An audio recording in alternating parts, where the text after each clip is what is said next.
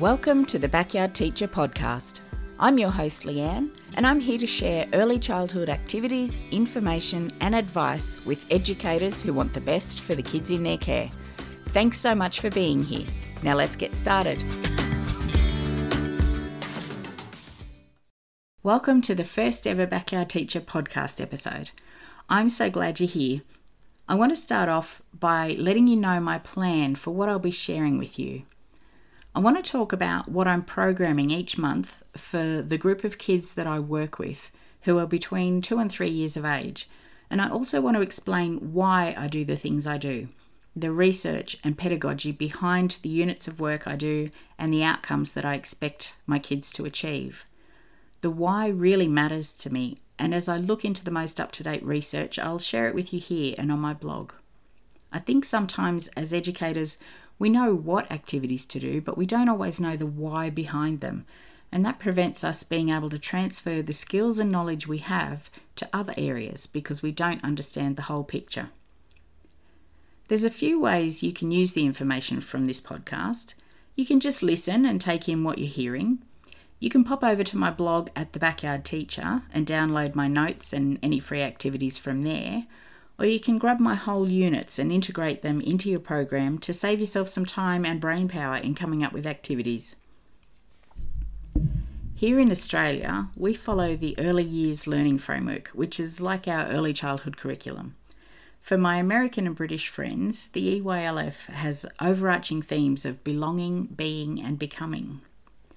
The document states, the framework forms the foundation for ensuring that children in all early childhood education and care settings experience quality teaching and learning. It has a specific emphasis on play-based learning and recognises the importance of communication and language, including early literacy and numeracy, and social and emotional development.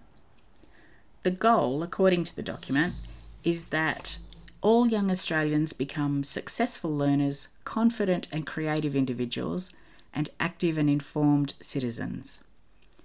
Whether you work with the EYLF or not, I think we all have the same intention when working with young children, to help them thrive in a safe and healthy place. Well, so with the technicalities out of the way, let me talk you through what I'm teaching this month. This month I'm teaching a unit called All About Me.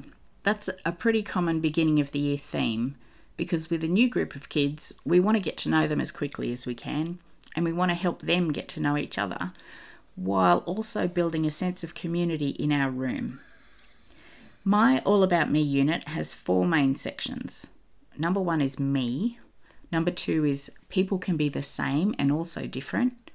Number 3 is feelings, and number 4 is family. In the unit, I try to cover the main developmental areas, language and literacy, numeracy, which both come under the umbrella of cognitive skills, fine motor skills, creativity, sensory play, and social skills, which a lot of the activities in this unit address. Now, I have to confess, there's no STEM in this unit. I'm not great at STEM activities, and I'm a bit embarrassed to say I generally just leave it out altogether. I kind of rely on my co-workers to cover that gap for me, and I appreciate that so much if you guys are listening. Now, learning about yourself is primarily a social thing. Learning who we are, how we fit into our world, our uniqueness, and at the same time our connectedness to our social group. We want to teach our kids that they matter, both as an individual and as a member of an interconnected society. We all matter. We all have inherent values simply by existing. Now, I want to add that's not just some fluffy feel-good statement. I believe if we want our kids to grow into productive members of society, we need them to be strong, confident, and capable.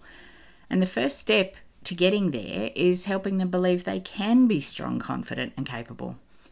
I guess in the beginning it's a fake it till you make it kind of scenario.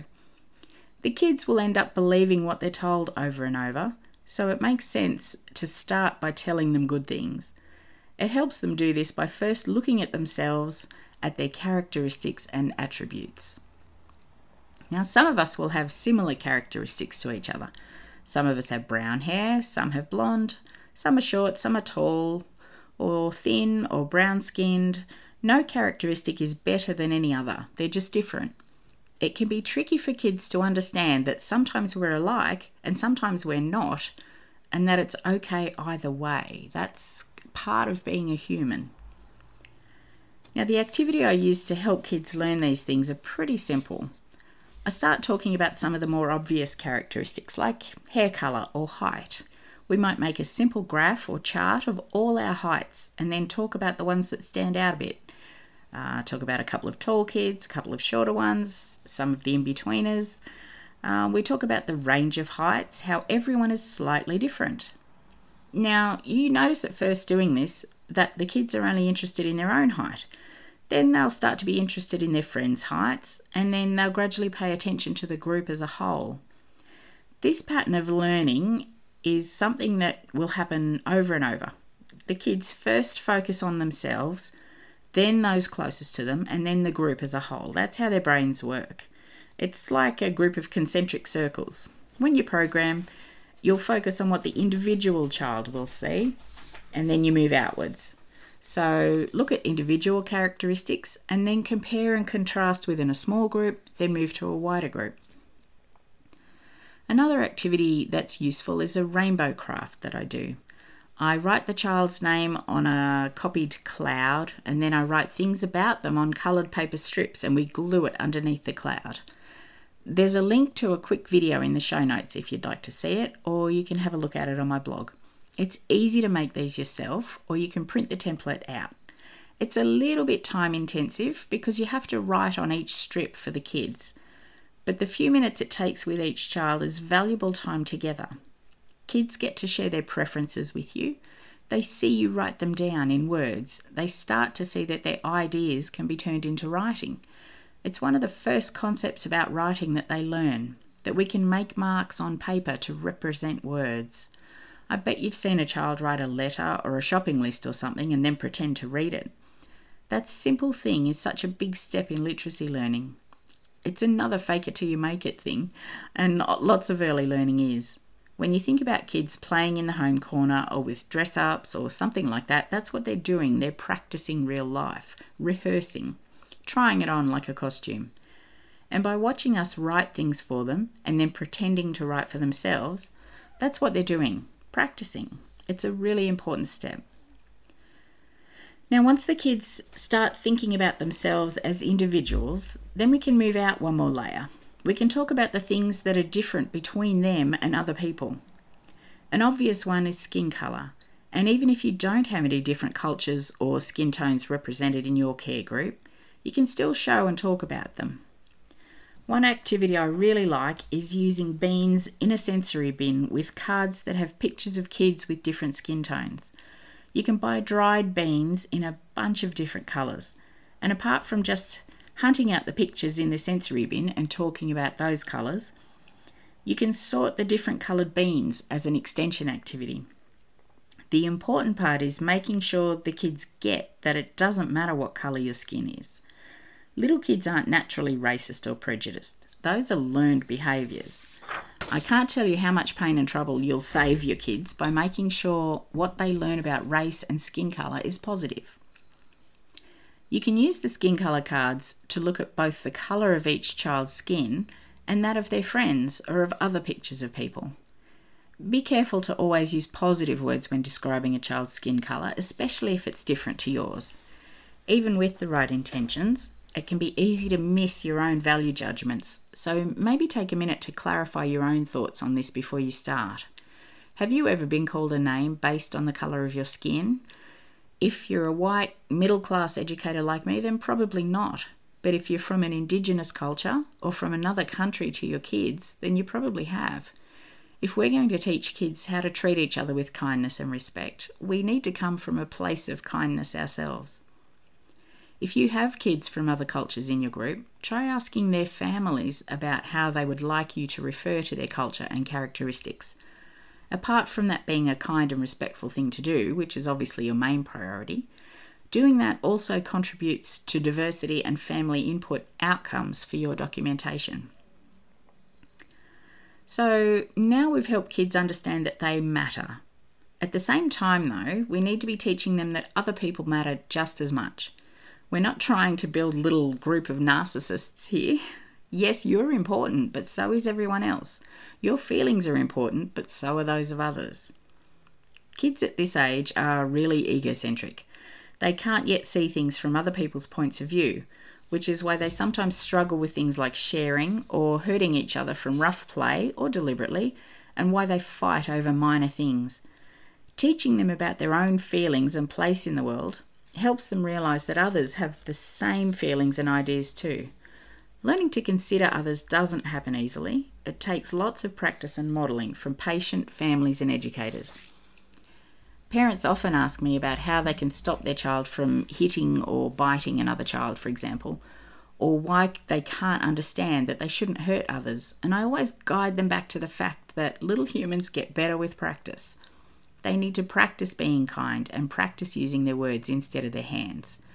And actually, just this week, I met a new little guy who has started biting other kids, and we've had to have several talks about how biting hurts and our friends don't like it. Biting is really not okay, and it's one of those issues where everyone feels upset. Parents can be embarrassed when their child bites someone and defensive when their child is the one bitten. It can help to remind them that biting and other unpleasant behaviours like that are very normal at that age, and that it's something we can guide them through, but we need to keep reminding them that the other kids don't like it and it hurts. They don't necessarily get that. The more work we do to help them learn about their own feelings and those of others, the faster it'll happen. Also, they need to develop a good vocabulary to describe their feelings. They need access to words that explain and describe what their minds and bodies feel like when they're experiencing them. To get an idea what I mean, think about something that makes you feel really good, like being told you've won something or being complimented on something you've worked really hard on. Pay attention to where you feel it in your body and think about how you could express that without using words. Now try thinking about something that makes you really mad. How well could you express that without words? And I mean, let's face it, some of us still struggle with it as a grown-up. What we can do to help is teach kids words for what they're feeling and also what their feelings look like on the outside. Start out by showing them pictures of faces expressing a range of emotions. They don't have to be real faces. Cartoon faces or drawn ones can be good because they have exaggerated features, which really helps kids see what's going on. I use some feeling cards in a sensory bin to anchor their learning in a physical way. The kids dig in the sensory bin for the cards, look at the ones they find, and try to identify or name the feelings they see. It's a great way to build in some feelings vocabulary.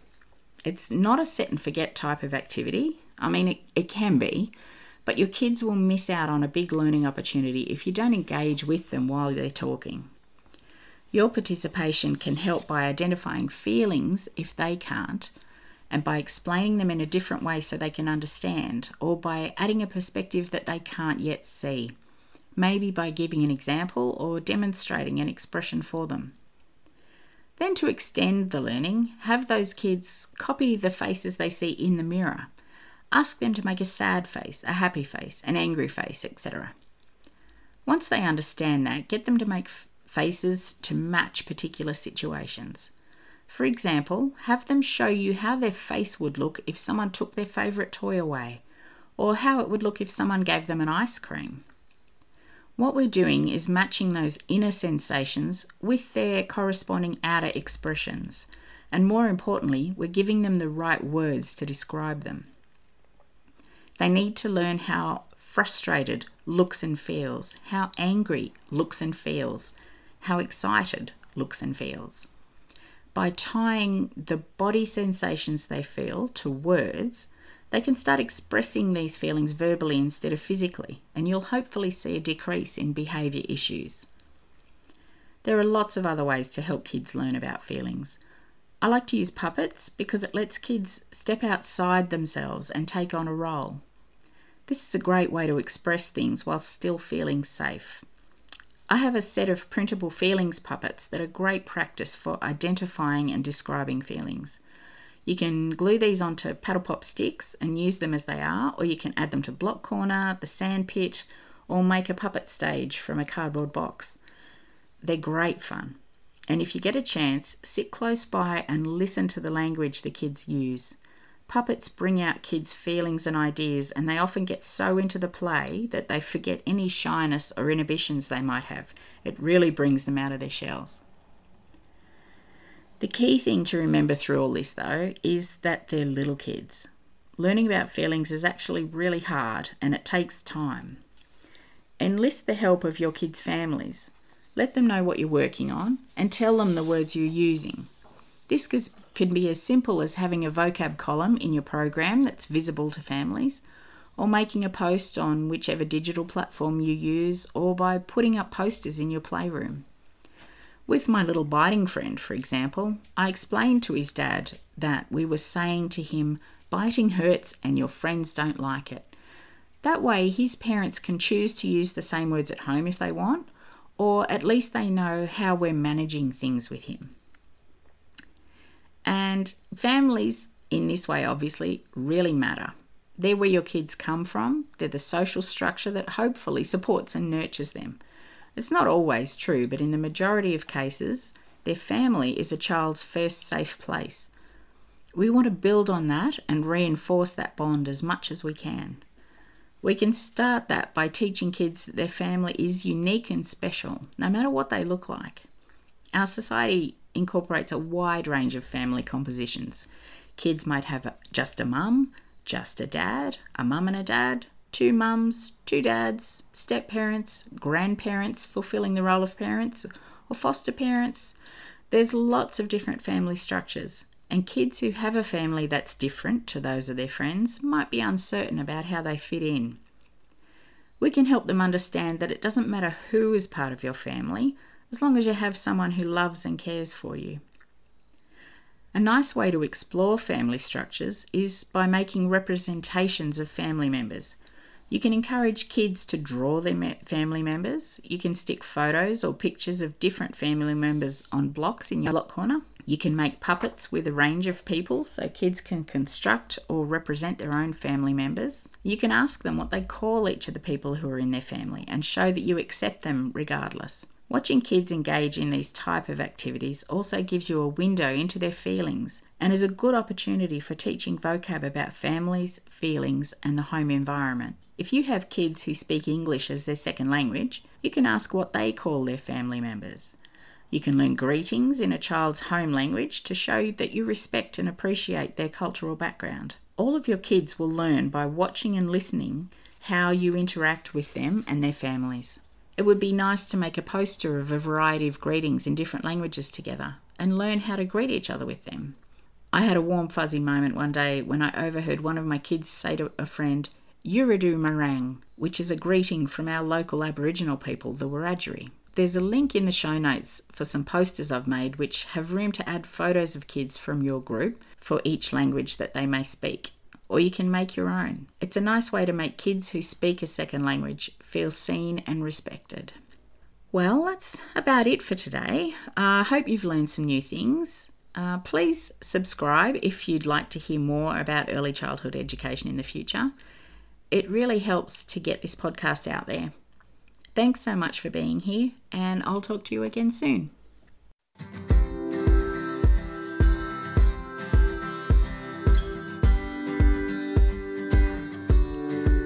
Thanks for listening to this episode of the Backyard Teacher Podcast. If you enjoyed it, please take a moment to leave a quick review. That tells the powers that be that my podcast is worth listening to, so they'll put it in front of more educators. Remember to subscribe so you don't miss out on the next episode, then pop over to the Backyard Teacher blog for more ideas, tips and freebies to help you be the best educator you can be. Have a good one.